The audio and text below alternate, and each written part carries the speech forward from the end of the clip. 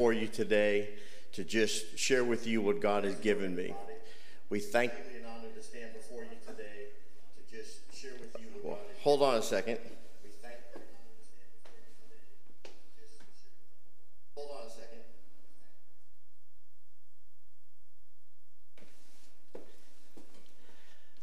Just getting some technical things in order, so I apologize for that. But yes, we are excited to be here before you this morning. We thank the Lord for everything that He's doing in our life, and by faith, believing for the things that He is doing in your life.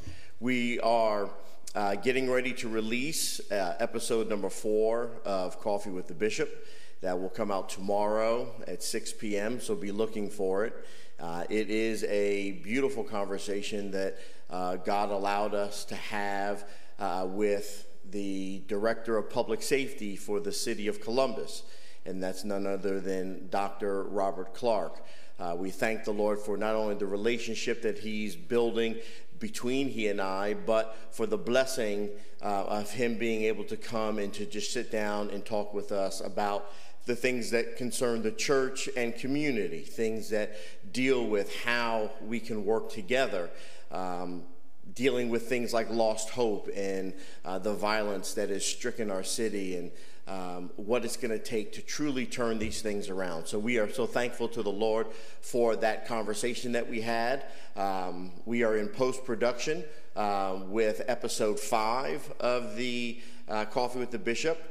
You're going to see in episode 4 and episode 5 some added features and some things that we've been able to enhance the viewing of the broadcast, and we're excited about that. God is opening doors and giving us the knowledge necessary to continue to polish what it is that you are seeing, and we hope that it will be a blessing to you.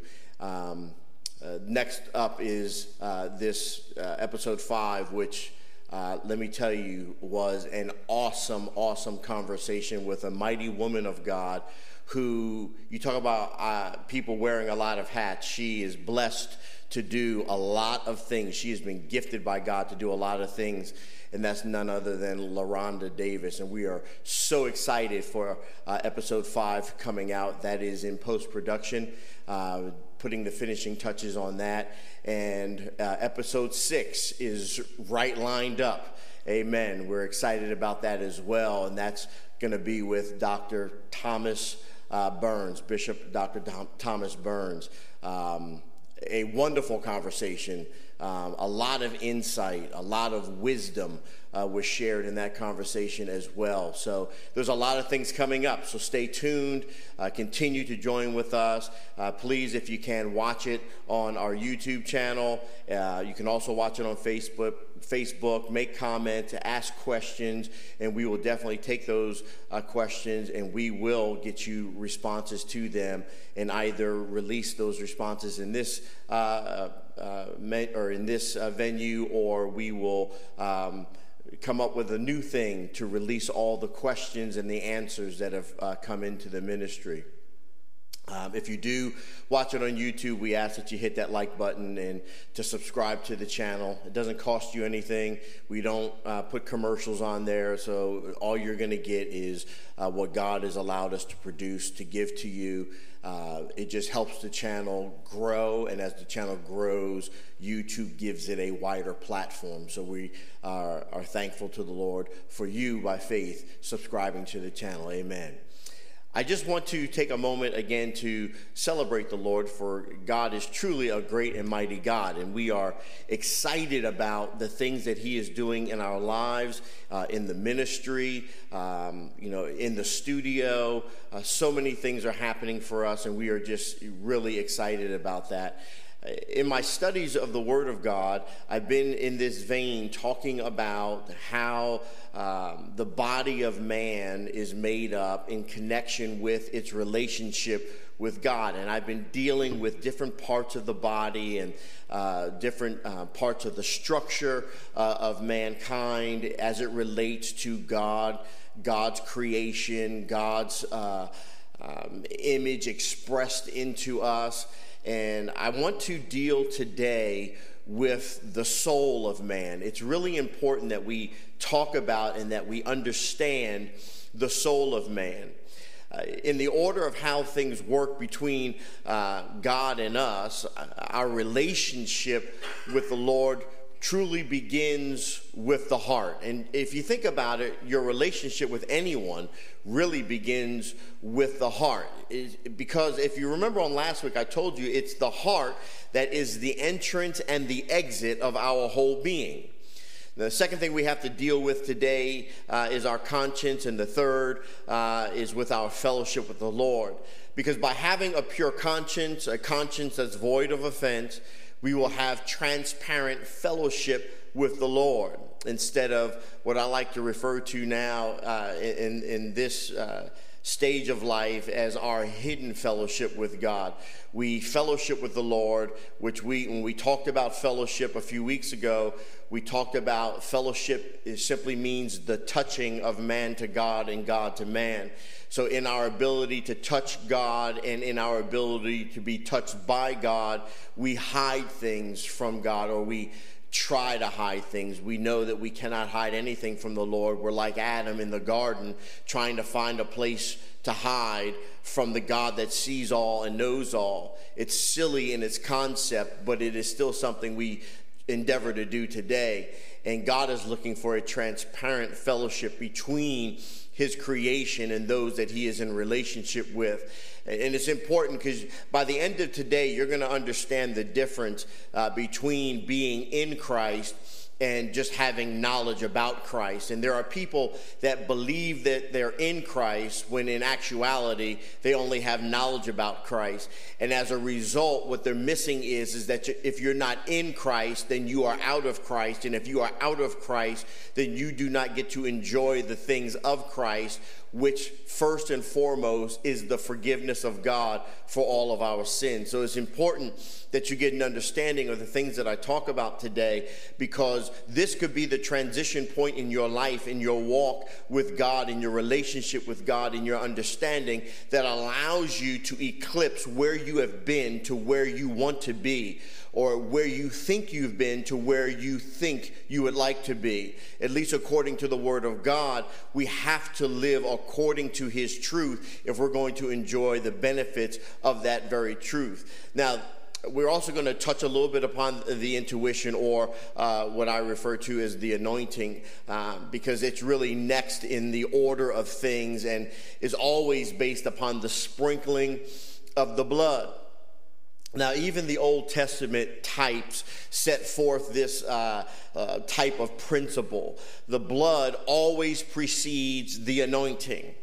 The blood always precedes the anointing. It's the sprinkling of the blood that deals with the negative things or the sin things that are in your life. And then it is the anointing of the Holy Spirit that brings about the positive, or it's the very applying of the very element or essence or substance of God Himself to us. The blood washes away all that is not like God, all the negative things that are in us, and the anointing brings in all of us that which is all of God. So God Himself is then applied to us by His anointing.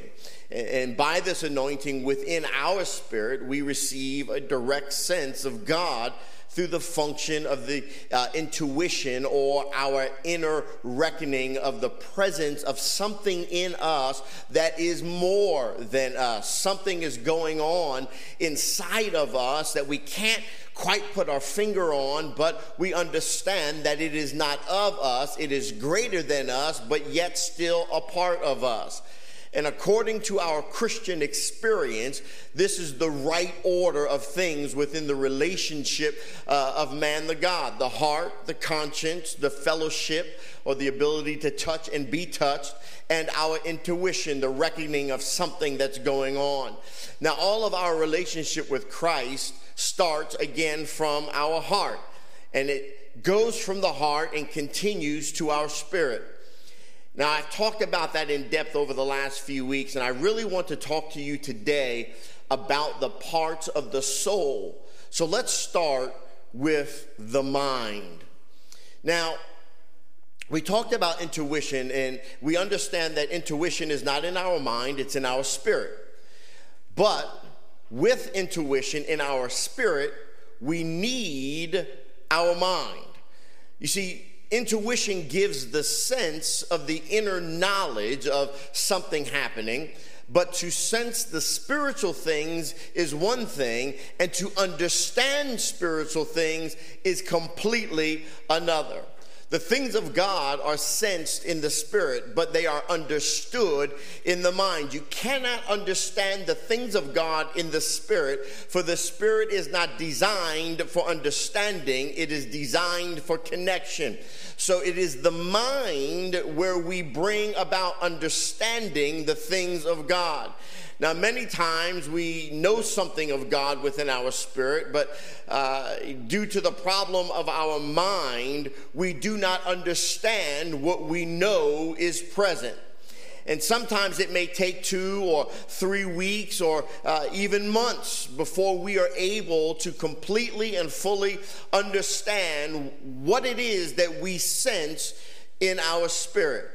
We are aware that something is going on, something is present, something is happening, but we can't put our finger on it. We need the understanding in our mind to interpret what it is that's happening in our spirit.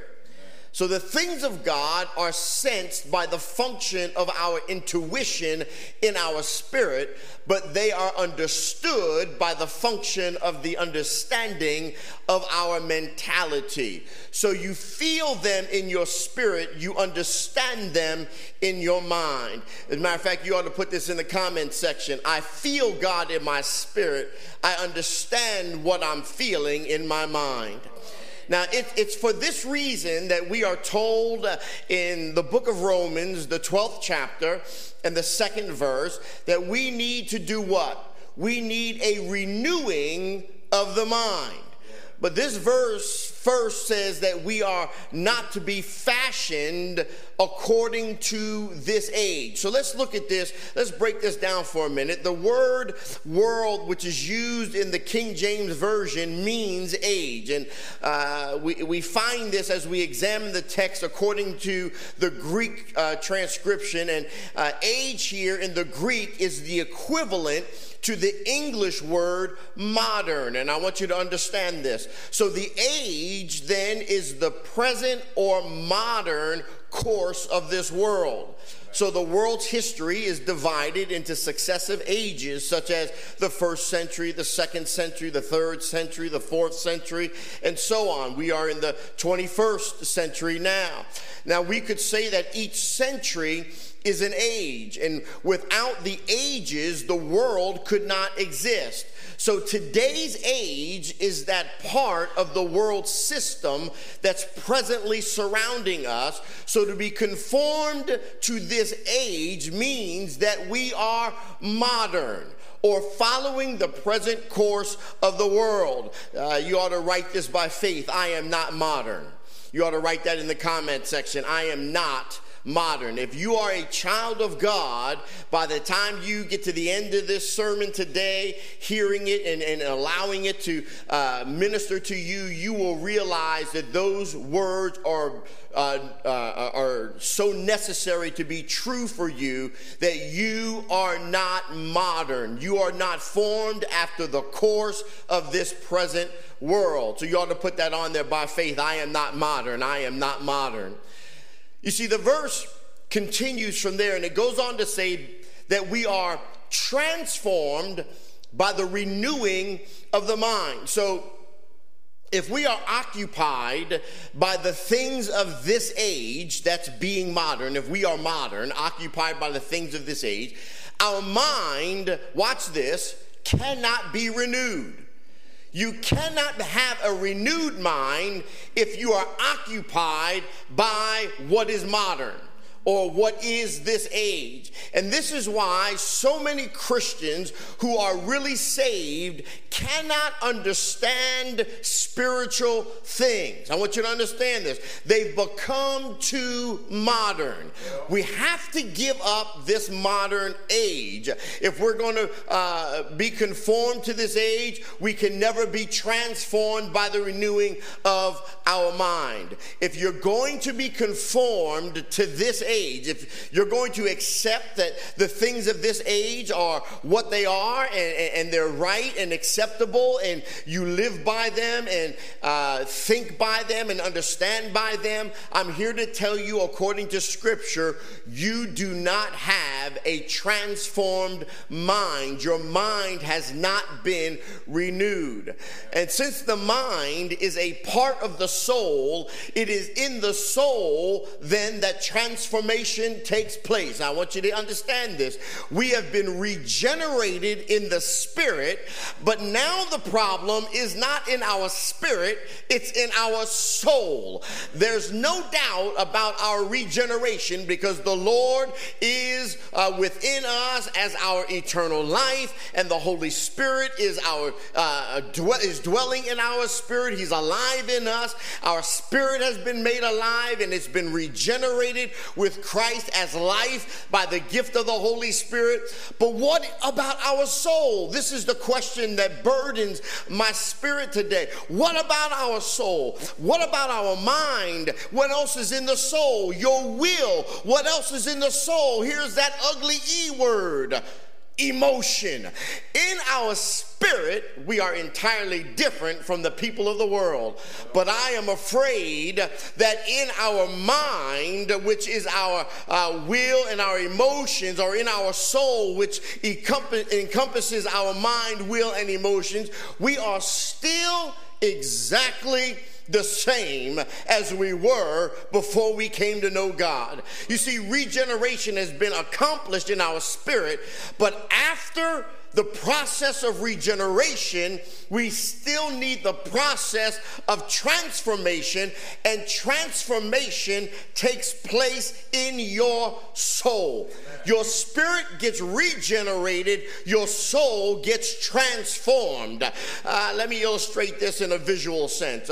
Let's talk about clothing for a second. What about the clothing that I'm wearing? Many people who are saved just like the people of the world in their thinking about fashion. They think the same way as people in the world think about fashion. They dress in conformity to this modern age. So whatever this age says is appropriate for you to wear, then you accept that as being appropriate. So then for you, the age, this modern age, has determined conformity with what is right or wrong concerning your dress. So they think that as long as it's not sinful, it must be quite all right. But this is merely formed in human thought and born out of a natural concept. And if people would be transformed by the renewing of their mind, their thoughts about the way or the manner in which they dress would change.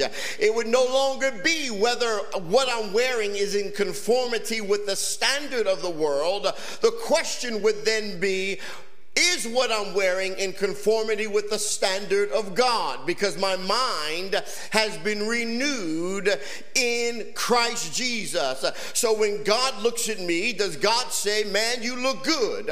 Or does God look at me and say, you might want to take a thought about what it is you've got on, because you don't look as good as you think you look. The world would say it like this: not everyone has the right to wear spandex. Spandex don't look good on everybody. Help me, somebody. I'll get saved enough for you here in a little bit, but I'm trying to make this as visual as I can. But it's not just about our clothing or the things that we wear. What about your finances? Oh, I'm getting ready to touch on something now. Don't turn the channel. Don't tune away.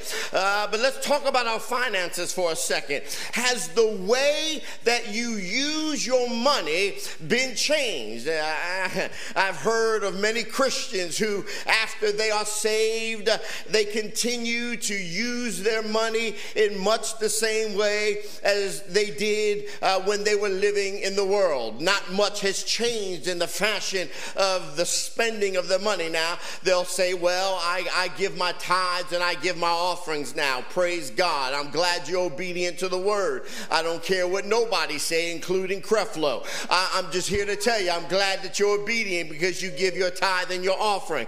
But not until you love the Lord more and give the Lord more ground to work within you will you be transformed in the way you spend your money. And I'm going to talk about that here in a little bit. But it's the same way. There are many young brothers and sisters that are going off to college, and they're studying in college, and they have the same thoughts about their studies and their degrees as everybody else, as other worldly young people who have no knowledge of God. But if they would give ground to the Lord and be transformed in their soul by the renewing of their mind would be changed about every one of these matters and so much more. It does not mean that they would not go to college or that they would give up their studies, but their thoughts and the concept surrounding their thinking about their studies would be entirely different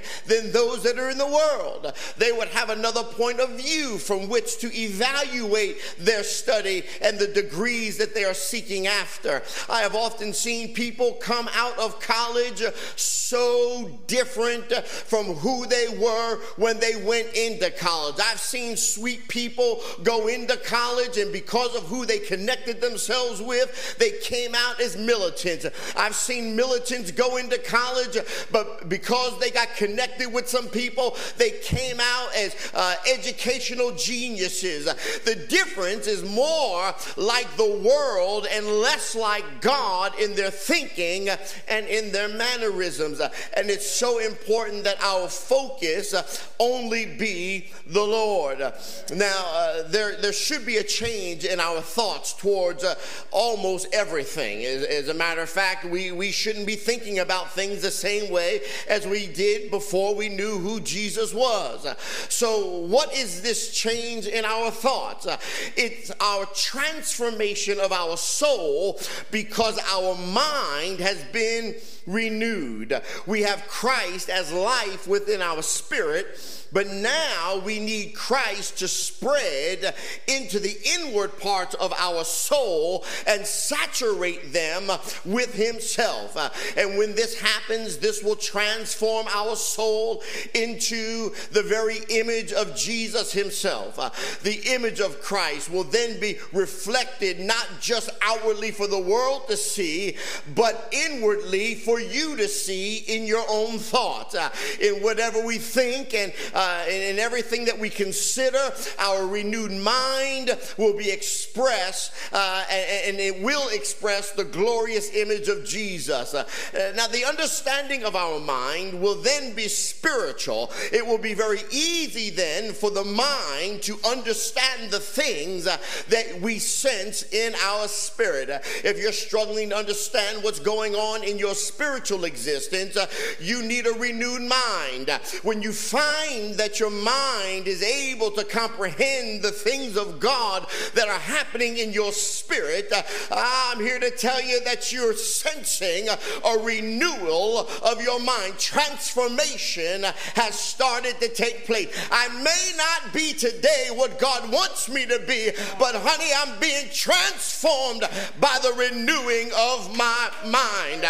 Now, the proper translation of Romans 8:6 is to set the mind on the spirit, and that is life and peace. Or better, the mind that is set on the spirit is life and peace. Now, in Romans 7, the mind is attempting to do things by its own independent effort. Sounds like some folk I know. And as a result, because it's doing it by its own effort, it finds itself in a defeated position. But when we move over from Romans 7 into Romans 8, we find that in Romans 8, the mind cooperates with the spirit and is set on the things of the spirit. The mind has found another law, the text says, which is more powerful and it's stronger than the law of sin that's talked about in chapter 7. This new law is the the law of life. That life is the indwelling presence of Jesus in our spirit through the gift of the Holy Ghost. The mind never again attempts to do things independently, but sets itself on the spirit, which is indwelt by the Holy Ghost. The mind then is set on the spirit, not on the flesh. It's one thing to be renewed in the mind, and it's another to set the mind upon the spirit and to stand and cooperate with the spirit. You ought to put this in the text section, in the comment section. My mind stands in cooperation with the Spirit of God.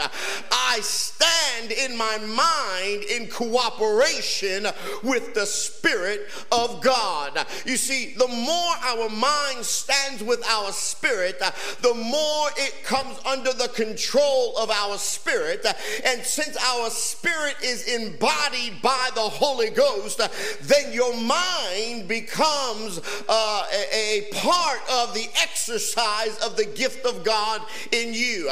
And because our mind stands with the Spirit, and the Spirit will rule over the mind, it will saturate the mind, and it becomes the spirit of our mind.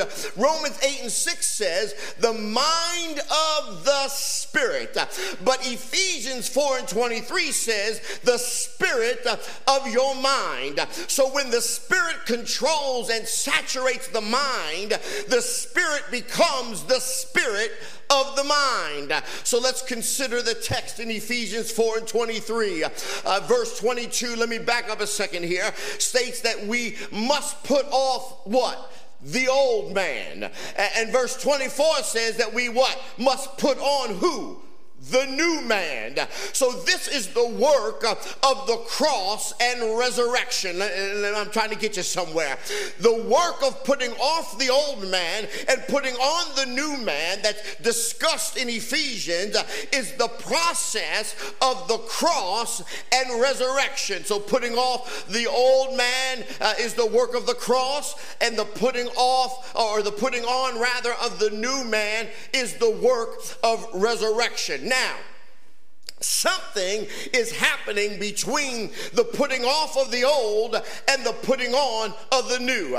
Between the work of the cross and the work of the resurrection, you'll find verse 23. And it says, be renewed in the spirit of your mind. The renewing of the mind then includes the work of the cross with the work of resurrection. It means that our natural mind must be crossed out and renewed in the resurrection. The death of the cross is not the end, but it's a process that leads to an end, and that end is our resurrection. Hence, the more you die by the cross, the more you will be resurrected. Let me say that again. The more you die by the cross, the more you will be resurrected. We talk about crucifying the flesh daily that God might live. The more we die, you ought to put that in the comment section.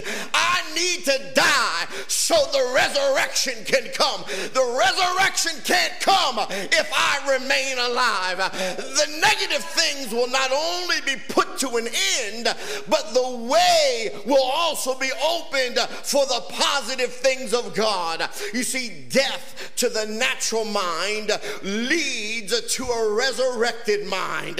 Oh, you ought to let your mind die so it can live. You ought to let your mind die so it can live. When this is, we will have this renewed mind that comes as a process of the resurrection. And this renewed mind is in the Spirit, and it's under the control of the Spirit. It is filled with the Spirit. It is full of the Spirit. And because of these things, the Spirit becomes the spirit of the mind. So our mind will not only be renewed, it will not only be a renewed mind, but it will also be a spiritual mind with spiritual understanding. And it's easy for a mind like this, a spiritual mind, to interpret the things that are sensed in our intuition. If you don't know what's going on, but you know something's going on, you ought to tell yourself, I need to die so that I can live. I need to die so that I can live. Well, if that be true, then I've got to touch on our will. Yes, I said our will. W-I-L-L. That is will, and that's what I need to touch on today. Because suppose our renewed mind understands what we sense functioning or happening by our intuition, then the issue becomes our willingness to obey what we understand. We may understand, but we may also say no. To obey with the will is a problem that many of us in the body of Christ have. It's reflected in things like, I put my salvation on a shelf and I dealt with this my way. See, that's the problem. There's too much your way and not enough God's way. I would be careful laying down my salvation just so I can do something. But let my life be a reflection of the God in me and his will trump my own. Oh, hallelujah. Lord, help me today. I'm feeling a little bit preachy today. I'm sorry. Let me just take a deep breath. Woo-sigh, woo-sigh. Let me just calm down just a little bit. Because we have to understand that our will is a problem for us. Actually, if we do not have an obedient will, it is difficult to understand what is in our intuition. You see, the Lord is very wise. And he never does anything wastefully. And if he knows that we have no willingness to obey him, there is no need for us to receive the understanding. He will just leave us in darkness. Why, you might ask? Well, why should he allow us to understand if we are not going to obey the understanding we receive? The understanding must be backed by a will that is obedient or a will that's ready to obey the Lord. You ought to read John 7:17 to get an idea of what I'm talking about. When we read and we are ready to obey, we will be able to understand. As a matter of fact, you ought to put that in the comment section. We're doing a lot of typing today. When I obey, I understand. When I disobey, I lack understanding. Let me give you an example. I know y'all like examples, so let me give you an example. Some have come to me with questions, but without a heart to listen and receive and understand what I release into their life. Now, I realized that it would just be a waste of time to talk with many of them. And sometimes I ask them as a starting question, do you really mean business about what we're getting ready to talk about? And if your answer or if your response to my question is that you are willing to do what the Lord declares that you will obey, then we can have a conversation. But typically, the answer would usually sound something in the arena of, well, maybe, but I may not like what it is that you have to tell me today. And I just want to study what you say and find out what is what. The will has to be wholly submissive, and not only submissive, but it has to be in harmony with the will of God. If you don't believe me, you ought to check Luke 22 and 42. Check James 4 and 7. Check Philippians 2 and 13. And you'll find out that what I'm telling you is true. God created us with a free will. I often say, God, I wish you didn't do that, because I don't really want to have a will that's outside of your will. And it seems sometimes in the flesh it's too hard to get my will to be submissive to your will, because my will don't know how to shut up. If you ever see me standing in the corner just yelling, shut up, don't worry, I'm not talking to you, I'm talking to me. Because sometimes I need to tell myself, you ought to just shut up. You ain't saying nothing good. Go deal with yourself. Shut up and come back when you in alignment with God.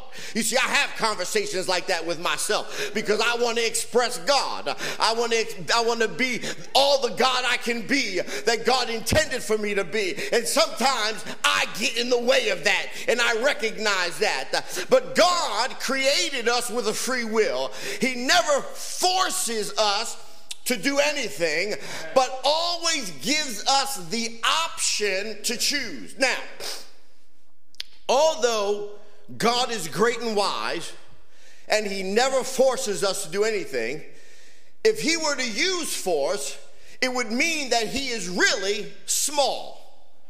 You see, Satan not only forces people, but even seduces them. But God would never seduce you or force you to do anything. God says, in effect, if you like it, do it. If you don't. If you love me, do it. If you don't love me, forget it. Go your own way. You see, God is very simple. God is not the complicated thing that we have made him out to be.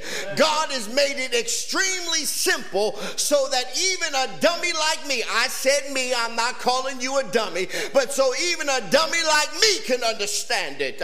He'll tell you, look, if you want to do it the way I've told you, the blessings of the Lord are going to be your portion. But if you want to go your own way, go your own way and deal with whatever is your portion. So there is the need to exercise our will. Otherwise, it is difficult for God to do anything. So in order to exercise our will, we must make our will submissive and ready to obey, not just when we are in front of other people. Let me just pause there and let you just get a second to think. Not just when you are in front of your pastor. Not just when you're in a holy place. When you are submissive, you are ready to obey at all times. Amen. You see, we should not only submit ourselves to the will of God, but also bring our will into harmony with the will of God. So the question I ask myself on a constant basis, is my will right now in harmony with God? You see, when our will is dealt with to this extent, it is transformed. It will become saturated with Jesus as our life by the spreading of the Holy Spirit.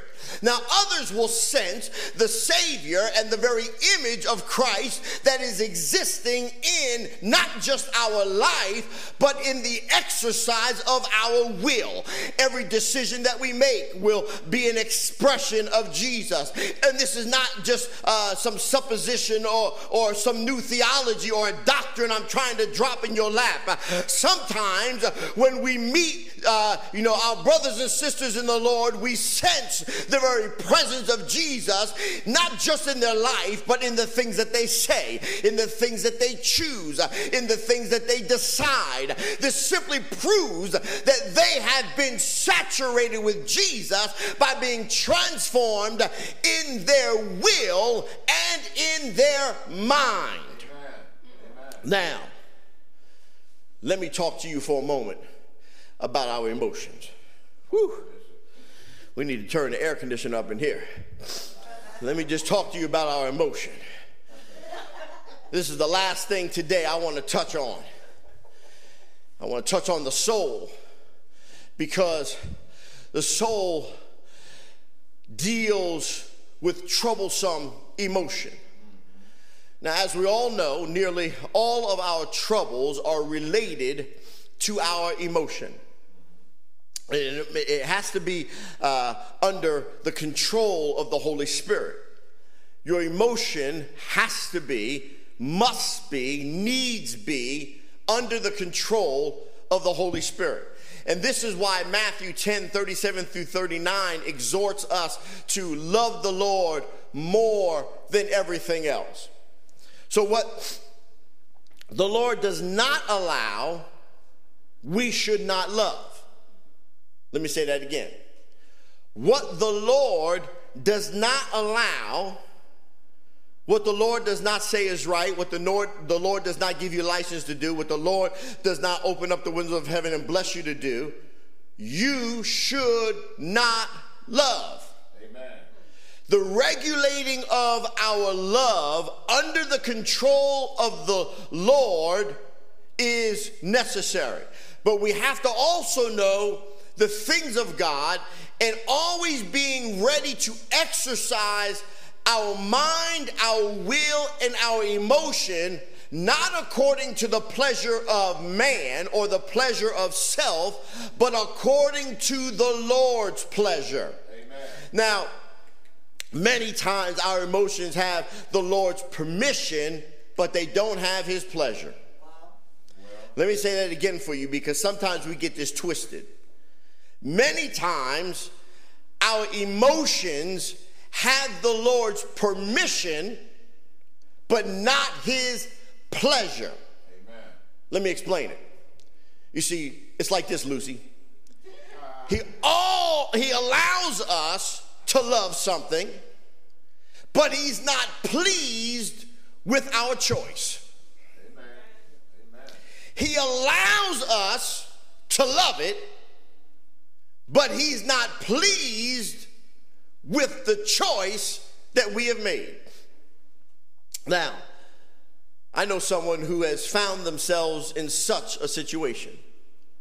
They knew that the Lord allowed them in their emotion to do a certain thing, but through time they have realized that the Lord was not happy about their choice. Now they've gone back to the Lord and they said, Lord, even though you have permitted this, I will no longer do this. I realize that you are not happy with the choice that I made, so I changed my choice. And this is a very good way to be. They received sweet fellowship and they were full of peace and full of joy. They learned the lesson of bringing their emotion entirely under the control of the Lord and his pleasure. But I also know people that have loved something that now they cannot walk away from.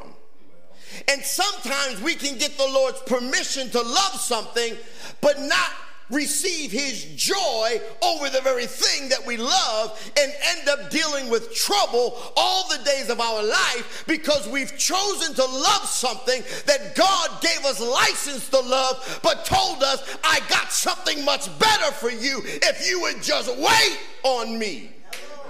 Now, the more we love it, the more we lack the joy. And finally, it becomes a suffering to us. There's no enjoyment involved anymore. Every day is a chore. Every time I wake up, it's a tedious day. I've got to face this nonsense again. And this proves that we were wrong in our emotion. It doesn't deny that our emotion is real, but what we have to recognize is that our emotion was not in harmony with God. Now, we all must learn to deal with our emotion according to the pleasure and the joy of the Lord. And if we do not sense the joy of the Lord in what we are seeking, you need to not love it. It'll save you a lot of heartache. Amen. Now, many have heard messages that come out of Matthew 10:37 through 39, exhorting them not to love their parents, their brothers and sisters and themselves more than they love the Lord. But they cannot understand what this really means.